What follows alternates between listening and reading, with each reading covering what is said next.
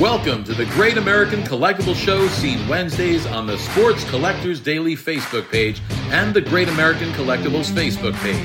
You can also listen to us on iHeartRadio, Pandora, and Spotify. The Great American Collectibles Show is brought to you by the National Sports Collectors Convention and Sports Collectors Daily.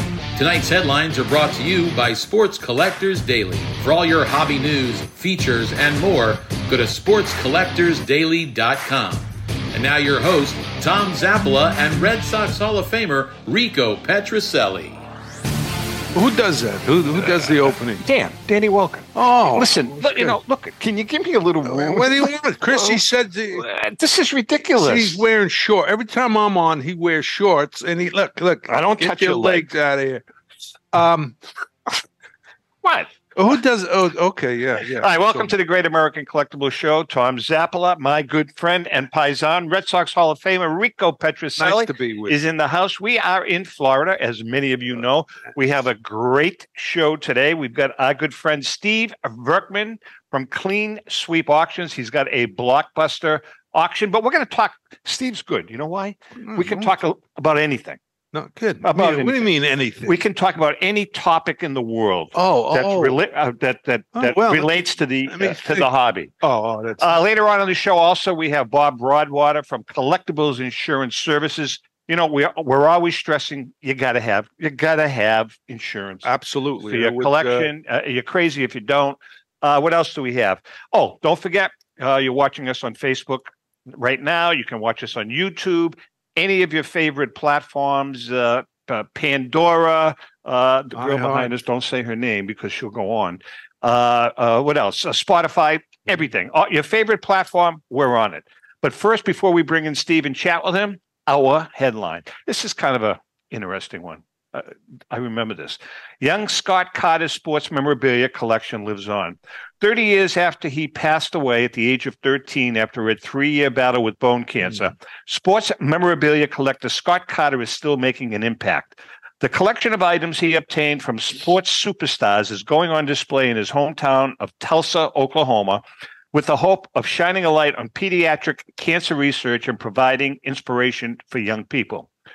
Throughout the duration of his illness, Scott Carter amassed an impressive collection of signed sports memorabilia as famous athletes learned of his fight and his desire to keep adding unique items he could put on display. The boy met many of the athletes who contributed to the special collection that now numbers 300. After 20 years at Walt Disney World and with new items added, the Heroes collection is returning to Oklahoma. The story from a television station there is definitely worth the watch. You can go to Sports Collectors Daily for more information. That's a good story. Oh, it's a great story. Which is segue into what we've been talking about. On March 2nd down here, Rico and myself are going to be hosting a fundraiser down here at one of the restaurants for Little Smiles. It's a great organization for kids that are very sick and hospice, homeless. And we're asking you if you can make a donation.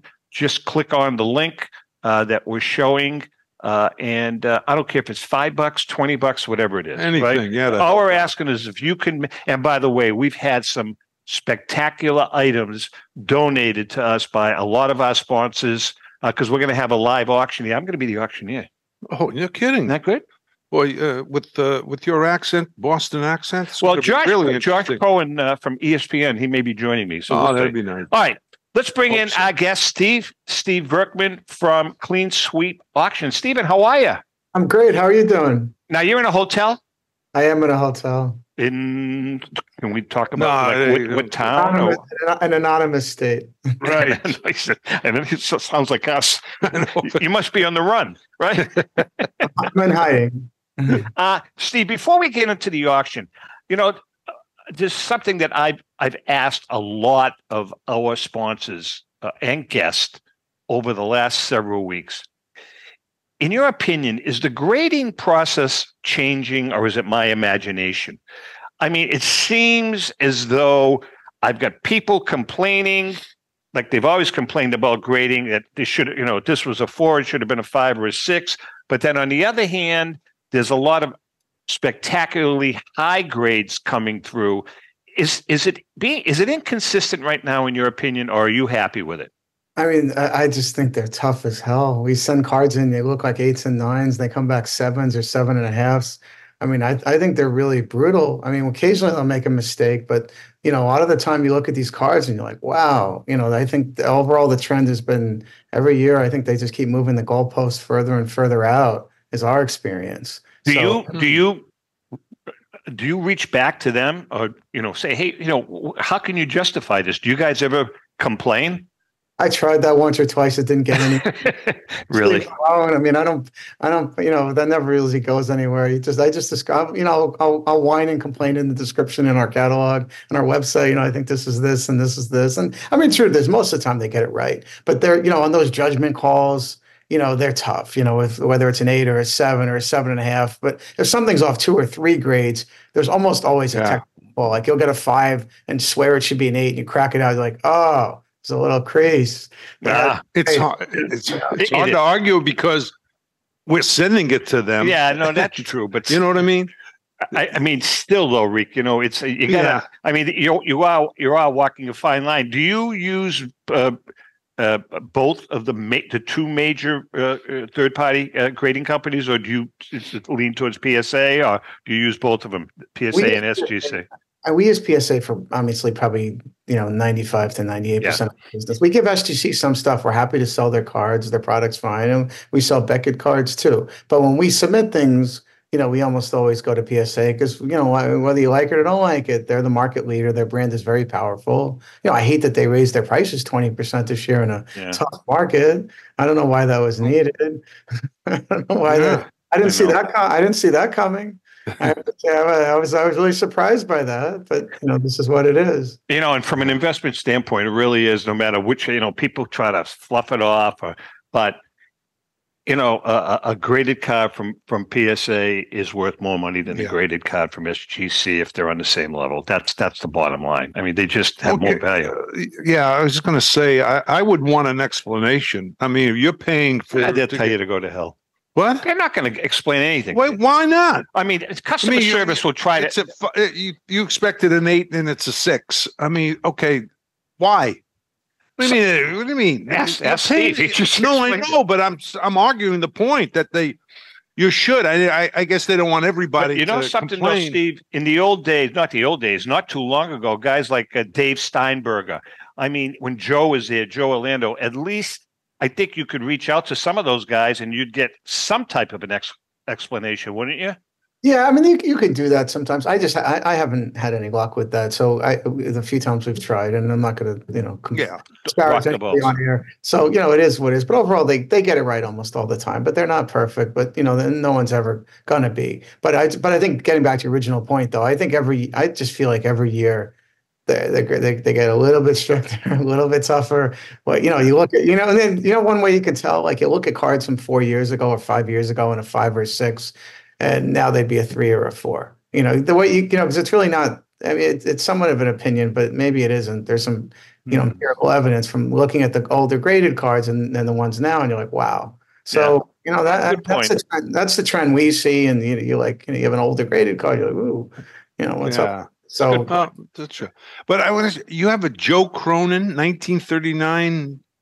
You played with him, didn't you? No, but he was the president of the American League, lived in Boston because he played for Hall of Famer. I know his daughter real well. And he would come in. He was a shortstop when I came in as a shortstop.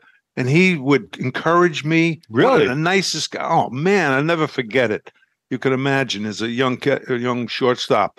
And just a tremendous man. Wait a second. When did Cronin play? He played for the Sox, right? Didn't he? Yeah, he was the manager, coach, player manager. Right. Played with Ted Williams. He managed Ted Williams. But so you got a jersey. Nice. Yeah, I mean, honestly, this is like one of the best things I think we've ever had. A local person knew Joe Cronin. He got the jersey back then. It's completely original. It's graded a 9 by Mears. I mean, this thing is just awesome. I mean, you hold this thing up like, wow, pre-war Hall of Famer, completely original jersey, never before been seen by the hobby, completely fresh, and it's just great. So so far bidding's going pretty well on it. Be interesting to see where it ends up, but right now it sure seems like a great deal. But anything can happen with these things, especially memorabilia at the last minute. Things can go crazy. Charlie Wagner, who was an old timer at the time, he told us a story about Joe when Ted Williams came in with the Red Sox, and these guys, DiMaggio was with. He went to the Yankees and says, "If you guys ever throw at his head," this is Ted Williams. He says, "number 5 is going to go down, not just once, but many, many times." Really? Yeah, he told them. He says, and they never threw at Ted Williams. That's funny. All right, so you have all kinds of stuff going on. Tell us about the Ty Cobb postcard.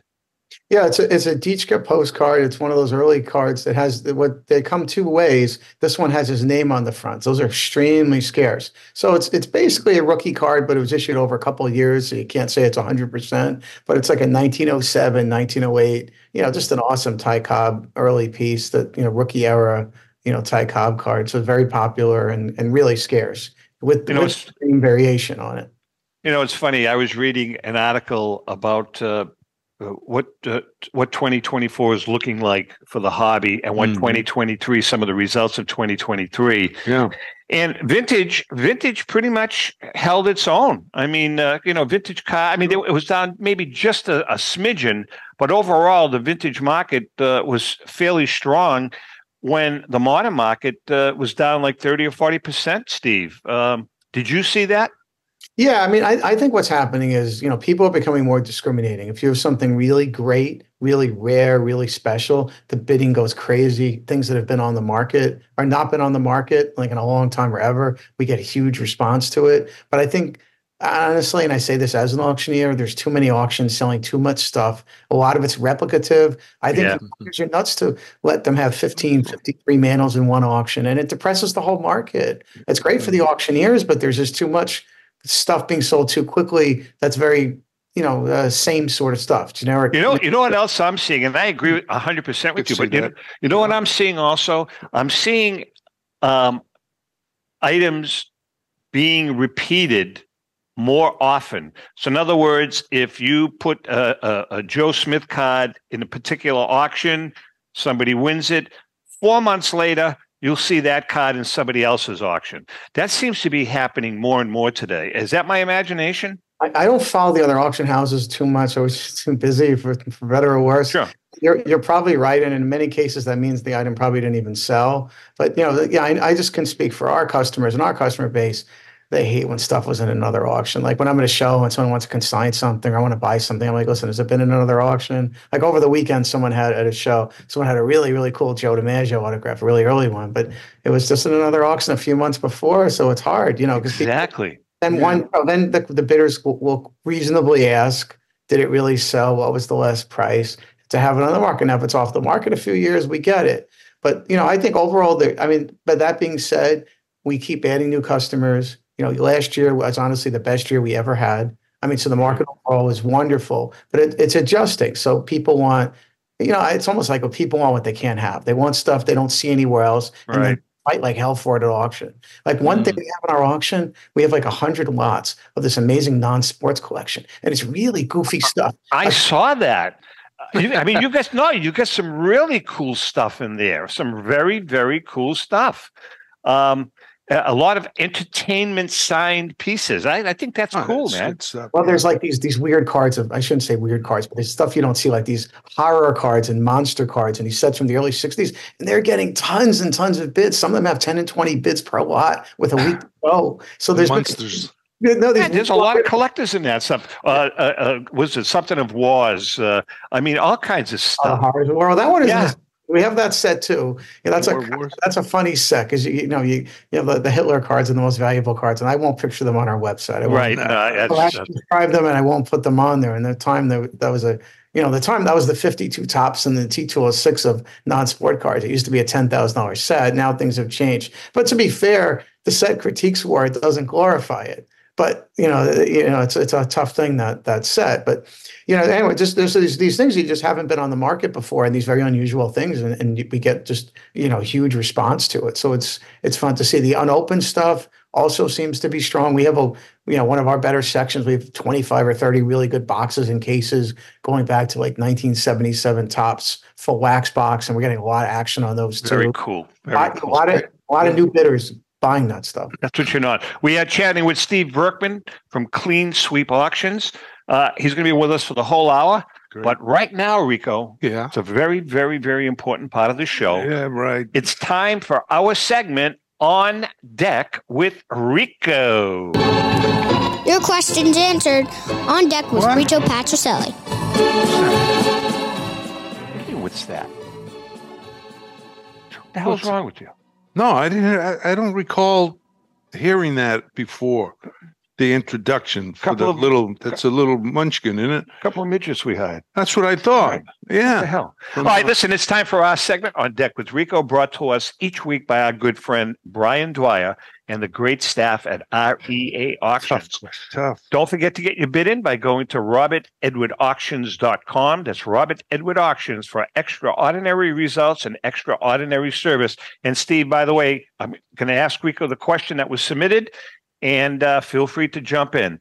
This was submitted by Tom Knott, Knott. Tom Knott. Is he real? Rico. Yeah. Who are two of the most underrated pitchers, in your opinion, of your time? My time. That's really tough. It really is. Because, hitters, I might hit a particular pitcher real well, but almost the rest of the team won't, stuff like that. But Mickey Lolich, I thought, was underrated. He was well known. He was a heck of a pitcher. And, he had a great year. He had 120 games, didn't he? Yeah, 68. He in the World Series, I think he hit a grand slam or home run. Anyway, he was a heck of a pitcher. Left hand, I hit left-handers pretty well. And boy, he had a slider that would come into your hands, and very tough to get the head of the bat out. And a great competitor. And used to tease him, he was kind of overweight. Yeah, but he was a little pudgy. It proved that you don't have to be in great Peon shape. Was too. Oh, a lot of guys did. What the heck? All right, so yeah, Mickey Lolich, he had really good stuff. Great sinker, low 93 or so, and then that great that slider, nasty. The other guy was Mike Cuellar. Okay, this again is my opinion. He pitched on the Orioles. When he was on the Orioles, he had some great years. And he threw slower, and slowest. Really? It was just when George Scott came back, struck out, and said, "Boomer, what's he look like?" First time he says, "He was slower, and slowest." He threw. But wait a second. Then, but why was he so successful? Because everybody was, off kilter. You couldn't. He throws slow, right? Then the next one was, all right, you're going to wait, and it's slower, and you're still out there. Then the third one, my God, how can you? It was incredible. How'd you do against him? Decent, not great. And what about against Mickey Lolich? Yes, that's right. Okay. Had a lot of success, did you? No, yes and no. Go ahead, Steve. Rico, who was your favorite pitcher to hit against? Favorite? Oh, boy. Robin Roberts. Yeah, Robin Roberts when he was 112. Yeah. No, who was your favorite pitcher? Well, I hit Stottlemyre good, and there's a couple of other pitchers, but you hit Jim Papa pretty good, didn't you? No, not well. I got some hits. I hit a couple of home runs off him, but he was tough, boy. How about the knuckleballs? Knuckleballs, I could hit well. Yeah, really. Joe Niekro, Phil Niekro. Yeah. Well, Phil was tougher. Joe was a little easier to hit. But I could wait on the ball pretty good. So. Good. All right, listen, we have about a minute and a half, Steve. Quick, and then we'll obviously get back to you. Talk about, real quickly, the O'Hara and Demet T206s, man. Killer cards, 2 killer cards.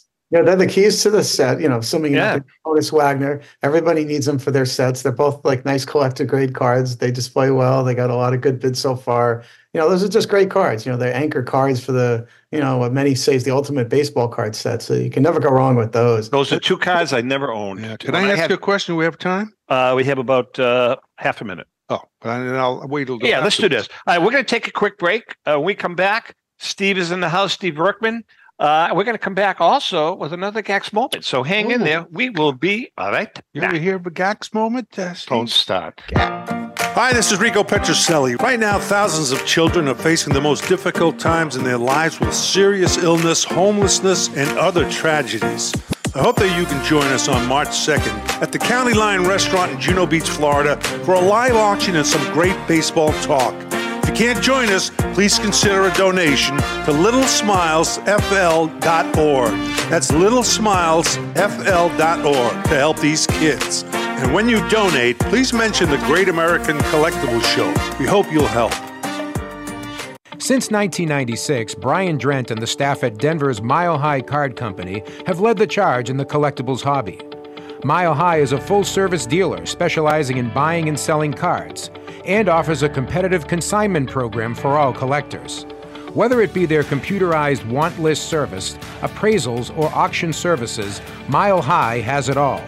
If you've been searching for a company with a selection of high-grade vintage 1888 to 1970 baseball cards and memorabilia that shares your passion, aim high, Mile High. Go to milehighcardco.com or call 303-840-2784 for more information. This is Brian Drent, president of Mile High Card Company. Is your sports card and memorabilia collection properly insured? For easily replaced personal property, homeowners insurance is all most people need. But for prized possessions that you may have spent a lifetime collecting, it doesn't go nearly far enough. Collectibles Insurance Services has been insuring for over 50 years. They offer a full range of protection and a $0 deductible at an affordable rate with no appraisals required. I know because they insure my collection. If you have a minute, go to collectinsure.com and learn more about insuring your personal card or memorabilia collection. Hi, this is Dan from Memory Lane Auctions, here to remind you that the renowned Memory Lane Collectibles Company has served as a beacon of light to the collecting community for the past several decades. Indeed, folks, it has been our utmost privilege and pleasure to provide the most enthusiastic collectors with an abundance of the finest sports cards and memorabilia for America's most coveted sports personalities via our world-class auctions. Whether you choose either a private sale transaction or the auction route, Memory Lane cordially invites you to reach out to us to maximize the value of your prized possessions. Also, it is not just sales that we pride ourselves on being the best of the rest, because if you are seeking a particular keepsake for your esteemed gathering, we will be relentless in our quest to find that special piece to fulfill your collecting dreams. So no time to wait. Reach out to us today for the purposes of capitalizing on our unparalleled marketing capabilities. Simply pick up the phone and dial 877-606-5263. That's 877-606-LANE, or find us on the World Wide Web at www.memorylaneinc.com. Now is the time for your valued consignment to ultimately become another one of Memory Lane's record-setting prices. How would you like to own the bat that was used by your favorite player when he hit that towering home run or game-winning base hit? Now look no further than JT Sports, specializing in the sale and authentication of professional game-used bats. As the official authenticators of professional model game-used bats for PSA DNA, JT Sports will guarantee the authenticity of any bat purchased from them.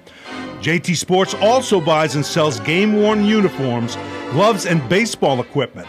The unique quality of the collectible is what JT Sports is all about.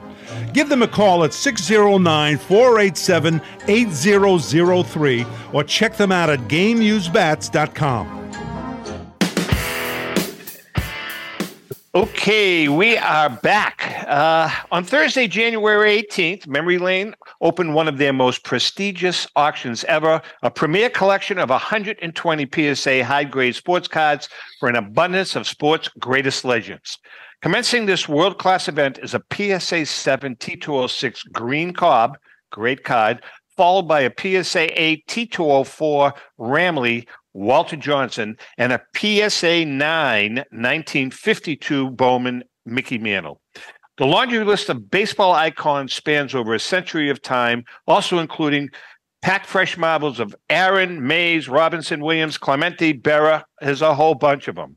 A majority of these pristine-like offerings reflect PSA 8 and 9 assessments, with more than 20 cards boasting perfect 10s.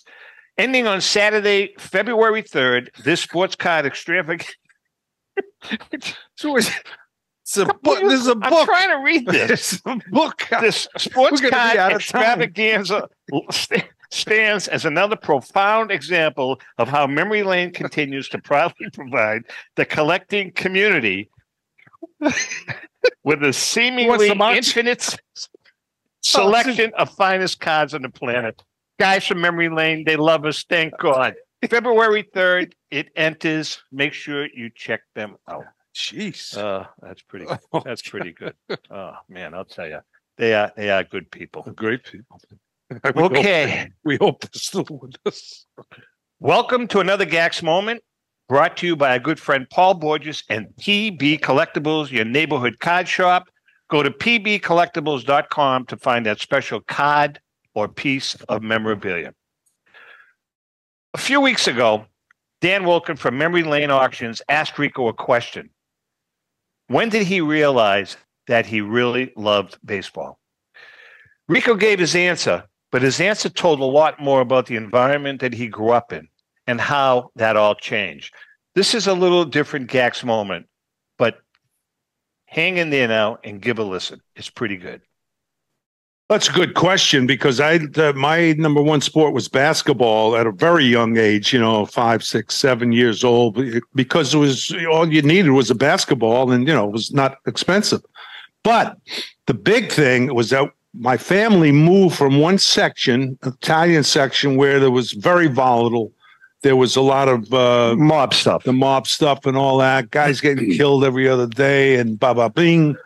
And so we fought a lot, kids there, young guys are always fighting. So we moved to an area that was predominantly Jewish, but mixed, certain areas. And so one day we moved right next to a schoolyard, the school I went to, and we had the schoolyard. So went to school. We had this free time. Everybody went to the schoolyard and played. So I had this pink, Spalding, we used to call it, ball. And I was throwing it up, trying to get higher and higher. And then when one time it came down, hit off my hand and started rolling. And this other kid went after the ball. I thought he was going to take the ball and take off. That's because of where you came from. Right. Yeah, exactly. Yeah. And so I ran at the kid and he had the ball and I went and I punched him. I'm sorry. I punched the kid and, it was like, what are you trying to do? Steal my ball? No. And another kid came over to me, Bobby Silverman. He's passed away since then. But Bob said, hey, what are you doing? I said, what do you mean what I'm doing? He's trying to take my ball. He says, no, we don't do that. He was trying to get you the ball to bring it back. I said, well, I don't know about that. He says, you want to play ball? I said, yeah, my father's a coach of a youth team, like a little league, 12 years old. I said, I don't know. So he gave me a uniform and I put it on. I looked at it. I said, hey, that's cool, man. So I said, yeah, I'll play. Where do you play? What position? I don't know. I'll pitch, I'll play somewhere. So I started pitching. That was the beginning of my baseball career. Wow. Really. Very cool. Very, very cool. Rick, that tells the whole story about you really, really love the game and how you got started. Yeah, absolutely. I never would. My dream was basketball, playing college basketball, maybe pros and stuff like that. And then I was asked, "You want to try baseball?" My father's a coach, blah, blah, blah. Yeah, sure, I'll try. And that was it. Got to love baseball. Did your parents? I know Did they go to your games, like your high school games in basketball and baseball? Not my mother and father, my brothers. Your brothers did? Yeah, I have 4 brothers. Yeah. But, everybody has a story like that. Things change in their life. I'm not, things happen like that. It's interesting to look back. Absolutely. Now, I had a question for Steve. Yeah, Steve. This is not really about. I was curious as to how you started in collecting. Did you collect as a youngster? Tell us a little bit about you.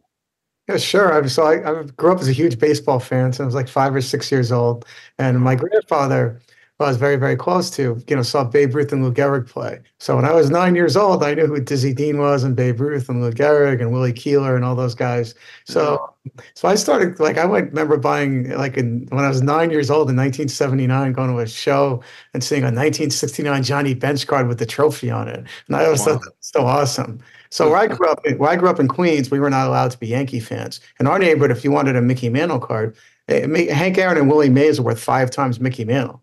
We were National League fans. We were that's right. Yeah. We weren't allowed. So we were the senior circuit. So I didn't have any Mantle cards growing up. Never did. So in my neighborhood, believe it or not, we collected the older cards too. We were huge baseball fanatics. We go to games and do everything. So I started buying and selling this stuff it's crazy at 11 or 12 years old. And my first show was senior year in high school, and I was 18. And I had to make a showcase from wood from scratch. I didn't have the money to buy a real one. And that's a lot of fun. That's a great story, though, Steve. Yeah. Steve, do you still? I know. It's amazing how much goes through your hands as far as cards and memorabilia. Do you still collect? Do you have a personal collection still? I do. I collect, really weird and goofy stuff. So I don't have any PSA Mantle cards or sets. I collect Cincinnati Reds stuff. I collect Hank Greenberg stuff, and I collect unusual things that I like, things we don't that you don't see that often, things that are neat. A couple of years ago, I added a Charles Darwin autograph to my collection. That came in. I was like, oh, it's just too cool. I can't sell that. I have this, you would love this. I have this amazing 11 by 14 sepia photo of Ted Williams fly casting or something, and it has signed in fountain pen with 5 lines of text. Original photo. That came in a collection. I was like, I have to keep that. Because in 1990, I met Ted Williams, and he was so nice to me. So I always remember that forever. So I have the autograph he signed for me. So I like Ted Williams stuff, So yeah, it's not just a business for me. I collect too, but esoteric things, unusual things. That's great. You have this is right up your alley. You have a 1967 complete Topps set. Tell us about 90 of them are graded. Yeah, it's a super sharp set. So it's an interesting story. So it was an engineer for I think Boeing was really, really, really, hardcore with getting really sharp cards, and he went card by card, getting the hardest thing he could get. I know that he graded it with SDC instead of PSA, but the cards are really, really nice. These cards are great. So it's one of the sharpest 67 sets we've seen. These are all, it's a gorgeous near mint to near mint to mint set. But one thing for your viewers that maybe the most, next to the Joe Cronin thing, some of the most unique items in the auction we have, which are just so rare, 1910 M110 Sporting Life cabinets. These have a great cards. Hardly ever see these now. One of them, there's a Honus Wagner in there, and it's interesting. It was PSA did authentic altered, and I got this card 25 years ago there was a collector. I don't want to say his name, but he was a legend in the New York area. This guy, he sold light bulbs, and he would travel around the country. We became buddies. I was like his mini protege with a similar business. And every city he would go to in the 70s, he'd hit up the local card store or a bookstore, and he'd have the most amazing stuff he would find. A lot of it garbage. But then also amazing things like, why did you buy this? Oh, I don't know. And then he'd have unbelievable stuff. So he had that Honus Wagner, and he bought it in 1975 or something, and it's cut a little bit short. I have a feeling that the card's good, and it was just a factory specification thing back in 1910. Sure. He probably bought that thing for $20 in 1975, and I really don't think anyone was trimming cards back then, especially a cabinet that was that big. So we have 4 of the 6 from the set. So we have that. There's a Lajoie, there's a Chance. So those are really great awesome cards. They're beautiful, beautiful cards. And they're oversized. They're just they look like art pieces. That's what they look like. Yeah, they really do. They're beautiful. Steve, you have a Ruth exhibit card also, don't you? Yeah, we have a 1921 exhibit Babe Ruth card. That's a classic. We also have a Harrington's Ruth. Dollar-wise, the biggest one, we have a 33 Gowdy Ruth number 149 and an SGC 5. And, as everyone knows, they're hard to get in fives. So that's a big card. So that, that's in there. And then in terms of one really cool story in law, there's two things you'll really get a tickle out of. So we got two fun things. So some people come to a show a few months ago, and their father was a realtor, and they sold Lou Gehrig. Lou Gehrig bought a house for them for his mother, and Lou Gehrig was famously frugal and didn't want to spend money. So so Gehrig signed the business card of the realtor. So we have that at the auction. It's wow. Hey, that's cool. They had it like 80 years, and they're up in Westchester. So we have that. And then, this is like a crazy thing, but we have the phone from Ebbets Field. I saw that. On it has the return number. It came from a really advanced Dodger collection. Like one of these things, like, oh my God, what a crazy item. I mean, but those are kind of like what you're saying. Those are kind of cool items to collect. You know what I mean? Kind of off the wall things, but that have some meaning and some provenance. Dodger fans in those days, I was a kid. I mean, when they left, people went wild, but when they were still there, people loved them, even though they called them the bums, the people loved them. Were you, when they moved, when they left, you had already left, right? No. You were there when they left? Yeah, they left in what, 58 or 57? So when did they knock down the stadium? Oh, a couple of years later, they made apartments, high-rise. Because I was wondering if, with the memorabilia world being as it is, did they sell off stuff? That I don't know. Steve, do you know? The seats exist. They went upstate. Stadium seats almost never get thrown out. From one point, they weren't even worth anything. They went somewhere in the Catskills in like a skating rink or something. Now they're probably, but way back when, stadium seats are a funny thing because it wouldn't make any sense. Someone will take it and use it somewhere else. They rarely ever got thrown out. And the collectors would trace, the guys are really into this. We had a big collection of them once. They would know exactly the history of where they went from what to what to what, and then they would try to buy some. But no, they didn't throw out the seats, but everything else probably got destroyed. It's like an interesting story. I'm going back about 20 years ago. My family has a business in the greater Boston area, and we had gone out to Boston University. Mm-hmm. Guy's name was Phil DiCarlo. Phil was the director of facilities. He was a good friend, and took us out to Nicholson Stadium, which is the old Braves field. Boston Braves. And the only thing that was left is the facade to Nicholson Stadium. It's still there. So when you go into the stadium, the facade to Boston to Braves Field is there. But then he took us down into the bowels of Nicholson Stadium. And there was some really cool stuff. A couple of the offices were still there that they were being used. All the old urinals. They had kept them all. Kind of, it was really eerie. But it was cool. It was cool to walk. Well, when we get back, we'll check that facade. Maybe we'll get one of those saws and take it with us. Take it with us. Really, Steve. Let's talk about. You have a 51 Bowman mantle and a 51 Bowman maze. What kind of condition are they in? They're collector grade, which I think in this market is perfect. So the mantle's an attractive one. It's got good centering. It's just a really nice card for the grade. The maze is freshly graded by PSA. It's a really nice 3. Collector got that about 30 years ago, and we got it graded for him. So it's a really nice, really nice looking cards. You can never go wrong with those. They're classic cards for some reason, which seems really, I can't explain. And some of them have actually gone down a little of the Mano rookies in the last 5 months, which you always think of this one card that's like the rock solid. I can't put my finger on the pulse there. And I totally agree with you. It happened to me. I had 2, not high grade. One was a 4 I still have, and one was a 2 that I sold to a private. I wound up selling it for about $2,000 less than I paid for it, and I was disappointed. I was disappointed. It seems as though that card has it picks up a head of steam, then it staggers a little bit. So a logo what is the grade 2? The one that you're selling? This one's a 1, which might actually be better because I was going to say that's a good card to buy at that price. That's a good card to buy. I mean, the thing is, what I don't understand is, I mean, we all get the 52 Topps card and all that, but you can't call it a rookie card. Mantle played in 1951. He was in the World Series, and nobody calls the 52 Topps Mays the rookie card, but they call it. I know that, and I don't get that. There's no.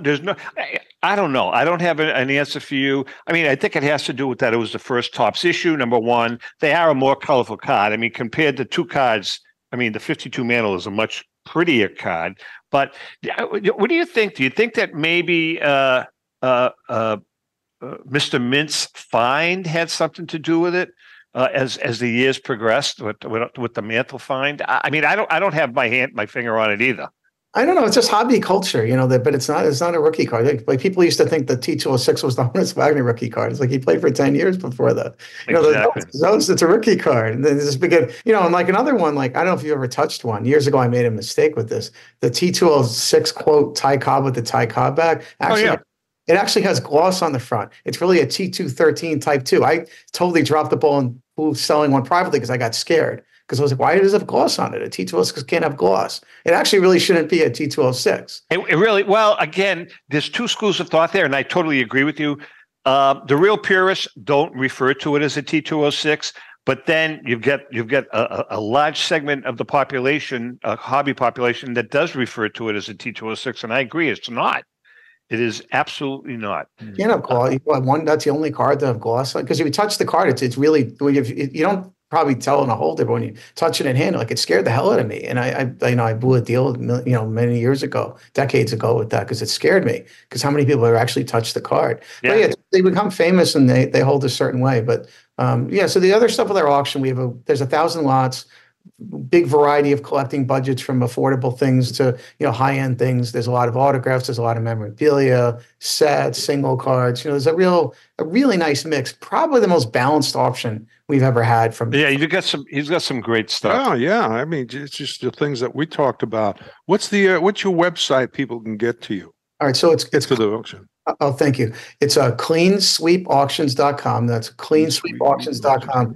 Just make sure the auction ends on Wednesday, January 31st. You have to have your first bid in by 8 o'clock. We do use the 10-minute rule. The whole auction ends at the same time, so it'll go a little late. Make sure to read our rules, but you have to have your first bid in by 8 o'clock, Wednesday, January 31st. Of course, registration is free. If you have any questions, let us know. We're happy to help you with anything. We are chatting with Steve Verkman from Clean Sweep Auctions. We got about a minute and a half in this segment, Steve. Steve, what are your thoughts? And I've asked everybody this question. These influencers that you see, these guys that call themselves influencers on all the different platforms, recommending cards to buy.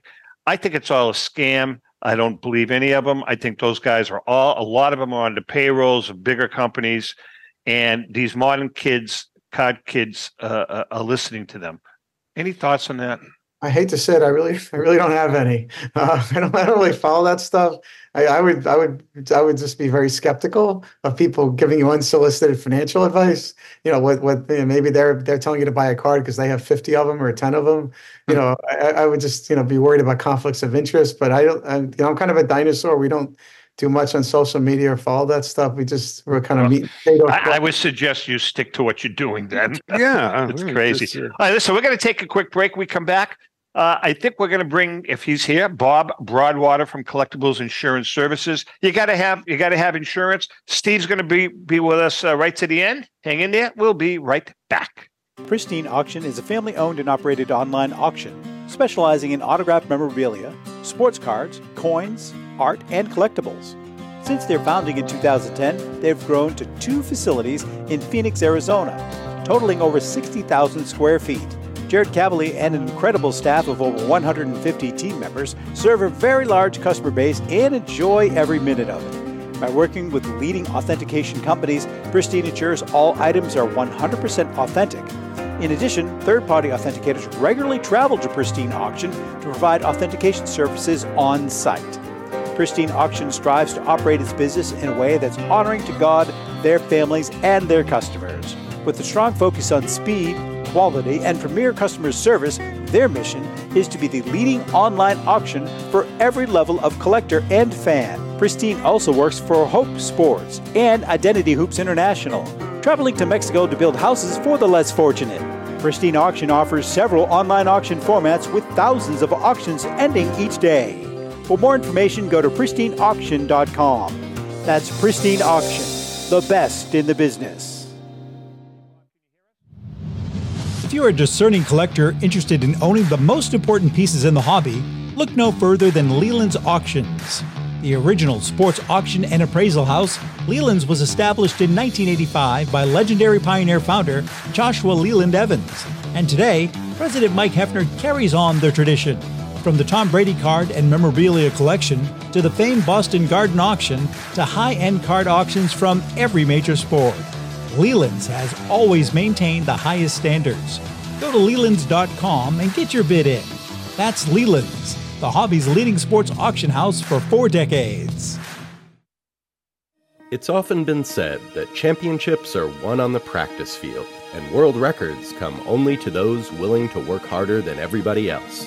Heritage Auctions is the world's largest collectibles auctioneer because we believe that becoming the best is only an invitation to the challenge of remaining the best. This requires the skills of the hobby's top experts, capable of identifying and maximizing value for our consigners. It requires the most visited website in the industry, courting a global audience of collectors over 1.5 million strong. It requires a dedicated press department that expands our global reach far beyond the entrenched hobby marketplace. It's hard work, but a simple premise. Present the finest collectibles to the largest population of potential buyers, and world records will come. We invite all listeners to put the unmatched power of Heritage Auctions to work for you. Auction evaluations are always free, and our commission-based fee structure ensures that our interests are always aligned. The highest possible price for your collectibles. There will always be new world records to chase, so let's chase them together. Visit our website at ha.com and request your no-obligation review today. Are you a collector looking for that rare trading card or autographed ball or photo? If so, then PB Collectibles in Newport is the place for you. PB Collectibles has graded cards, raw cards, complete sets, and wax boxes of the stars of the future, today, and from the past. We also offer a large selection of both vintage and modern cards. So whether you're looking to add to your collection or sell it, visit us at PB Collectibles, 269 Spring Street in Newport, located across from St. Mary's Church. We are your neighborhood card shop and much more. Hi, this is Dan from Memory Lane Auctions, here to remind you that the renowned Memory Lane Collectibles Company has served as a beacon of light to the collecting community for the past several decades. Indeed, folks, it has been our utmost privilege and pleasure to provide the most enthusiastic collectors with an abundance of the finest sports cards and memorabilia for America's most coveted sports personalities via our world-class auctions. Whether you choose either a private sale transaction or the auction route, Memory Lane cordially invites you to reach out to us to maximize the value of your prized possessions. Also, it is not just sales that we pride ourselves on being the best of the rest, because if you are seeking a particular keepsake for your esteemed gathering, we will be relentless in our quest to find that special piece to fulfill your collecting dreams. So no time to wait. Reach out to us today for the purposes of capitalizing on our unparalleled marketing capabilities. Simply pick up the phone and dial 877-606-5263.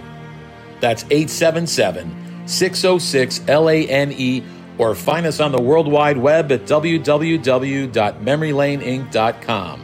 Now is the time for your valued consignment to ultimately become another one of Memory Lane's record-setting prices.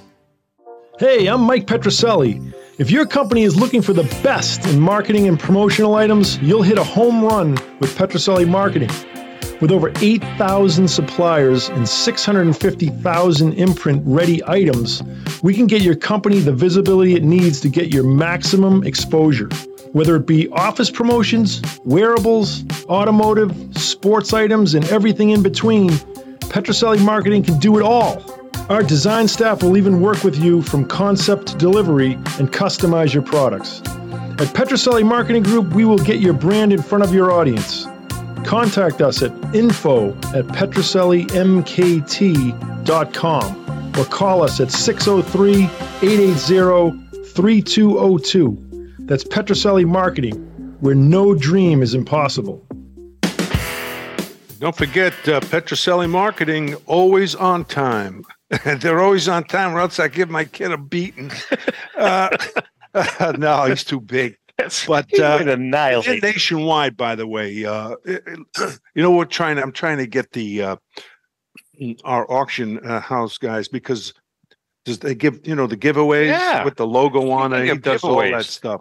You could lay a few pens on me or something. Cheapskate. I will. No, Petroselli pens. Yeah, we got them. Right, we got them. Right. We are back, and Bob Broadwater from Collectibles Insurance Services is in the house with us now. Bob, how are you?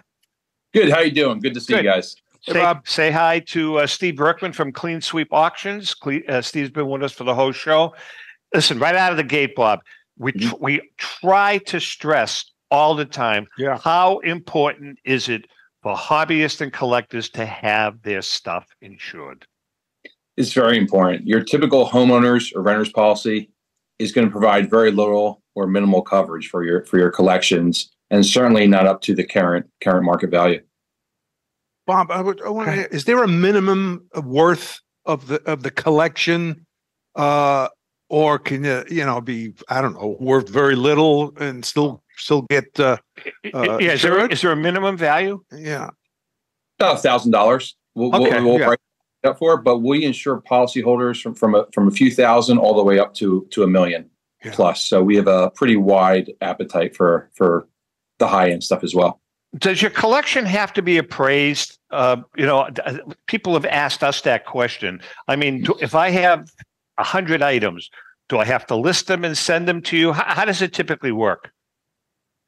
So our agents, our sales team has been, our company was founded by collectors for collectors. So they're very good at working with customers to understand what they have. If you have any individual items worth $25,000 or more, we ask for details and approximate value. We'll schedule them on the policy.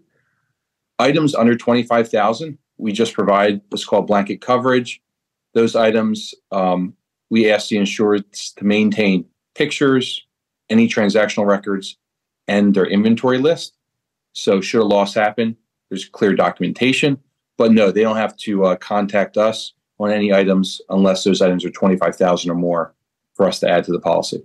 Steve, by the way, jump in. Any questions that you may have? I mean, I'm assuming, Steve, that your personal collection, that you have insurance? Yeah, of course. Yeah, I have insurance that. And do you do dealers as well, or do you just do collectors? We do dealers as well. And to answer the prior question, we don't require appraisals. But yes, we'll insure dealer inventory. It's a good point. Oftentimes, the standard business owner policy won't provide the same level of coverage we are able to for the inventory. And some of the attractive features we offer is coverage is extended to the transit and shipping exposures as well. That's huge. That's very big. Hey, Bob, I at least once a year, and this is something that I really appreciate. If you add to your collection, you can increase your policy at any time. Just pick up the phone, let them know that I want to increase it by X amount of dollars. So I've done that twice this year with you guys, and it's it's very, very convenient. Send us some paperwork, and you're off and running. What type of things you cover? I mean, Joe, you have a list. There's floods. You have flood coverage. We, unless it's a coastal risk, we will cover fire, theft, accidental breakage, water loss if it's a pipe burst, flood, other than coastal areas, and as I mentioned, the shipping damage to or from is a big one. Yeah. What if something gets lost in the mail? Let's say that I win something on a Clean Sweep auction, and they send it to me like the correct way, but somehow it gets lost or it gets stolen. What happens there? So if the customer never gets receipt of the item, it's covered. We see lost in the mail quite often. We do ask our customers if they're sending something or they order something and it can be received with signature required and tracking. That just helps our claim process, and it provides a higher level of coverage. If it's never received or breaks in the mail, it's covered. Awesome. Do they have to be, the customer has to have their collection in a safe? Do you require that? We don't require a safe standard. However, if it's high valued items, we will ask the customer if they have a central station alarm, if they do have a safe to keep it in. So there have been instances with some high valued items where we've gone that step, but that's the exception. So no, not required. So basically, I better keep it out of my shoebox. That's right. You're not kidding. Do it. Really. Steve, I wanted to ask you, while Bob is here, do you recommend insurance to your customers, in the course of conversation? It doesn't come up that often, but it's usually a good idea. But everyone has their own, position on what they want to do and how much they want to spend and everything. But, as a dealer, of course, we have insurance. We have to have it. But, it comes up, and not as often as you might think. I mean, when it comes up, it's weird when it shouldn't. Like someone dies and they have a collection and they're going to have it for 6 months or a year. And then they worry about getting it insured. It's like, well, if you're going to sell it 6 months or a year, I wouldn't worry about it so much. But I guess it's a good. I'll tell them, it's a good idea. I certainly wouldn't send anything without insuring it or signature required if you don't have a policy, because that's just, packages are lost, I feel like, more than ever. So I mean, it's insane to send. You're taking incredible risk not shipping something without insurance, directly or indirectly. Yeah, you have to have that, really. Good question. Bob, is there a deductible? $50. And for the dealers, we have varying deductibles, start as low as $200 up to a couple thousand. But the average collector we have, they spend a couple $100 a year annually to insure anywhere from $30,000 to $50,000 worth of collectible property. So given the amount they've invested and time collecting, it's a small spend for the peace of mind is our key selling point. Excellent. You're a collector yourself, aren't you? I am. Yeah, if I recall, was it comic books? Actually, model trains, the old Lionel. Yes, very cool. I had one of those. Bob Montgomery was a catcher with us. Every city we'd go to, he'd go to where they sell buy a train. Buy trains. At the end of his career, he's thinking of selling it, almost $200,000. Oh, I believe that. Unbelievable. Great stuff he had. I believe that. My father cheaped out. I had an American Flyer, which was that was like kind of like Avis, and I mean it was like kind of the second tier. Bob, is that right?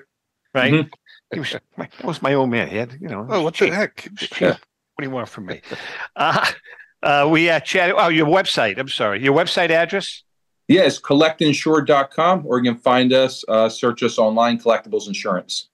Are you going to be at the National this year, or are you going to have a representative at the National?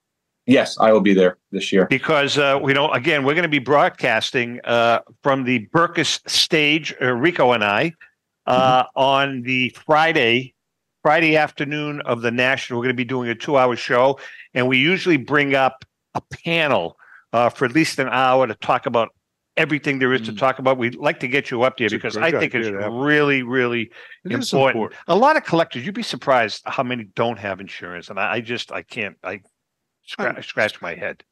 So I'd be happy to. Great. Yeah, great. All right, Steve, your auction ends when? Okay, Wednesday, January 31st. You have to have your bids in by 8:00. So that's Wednesday, January 31st is the last day of the auction. I can't stress, folks, get on the website. He's got some amazing items on there. And don't forget, folks, really important, don't forget to go to the link and support us for Little Smiles. We really want to do something good for these kids. With that being said, we love you guys. Happy collecting.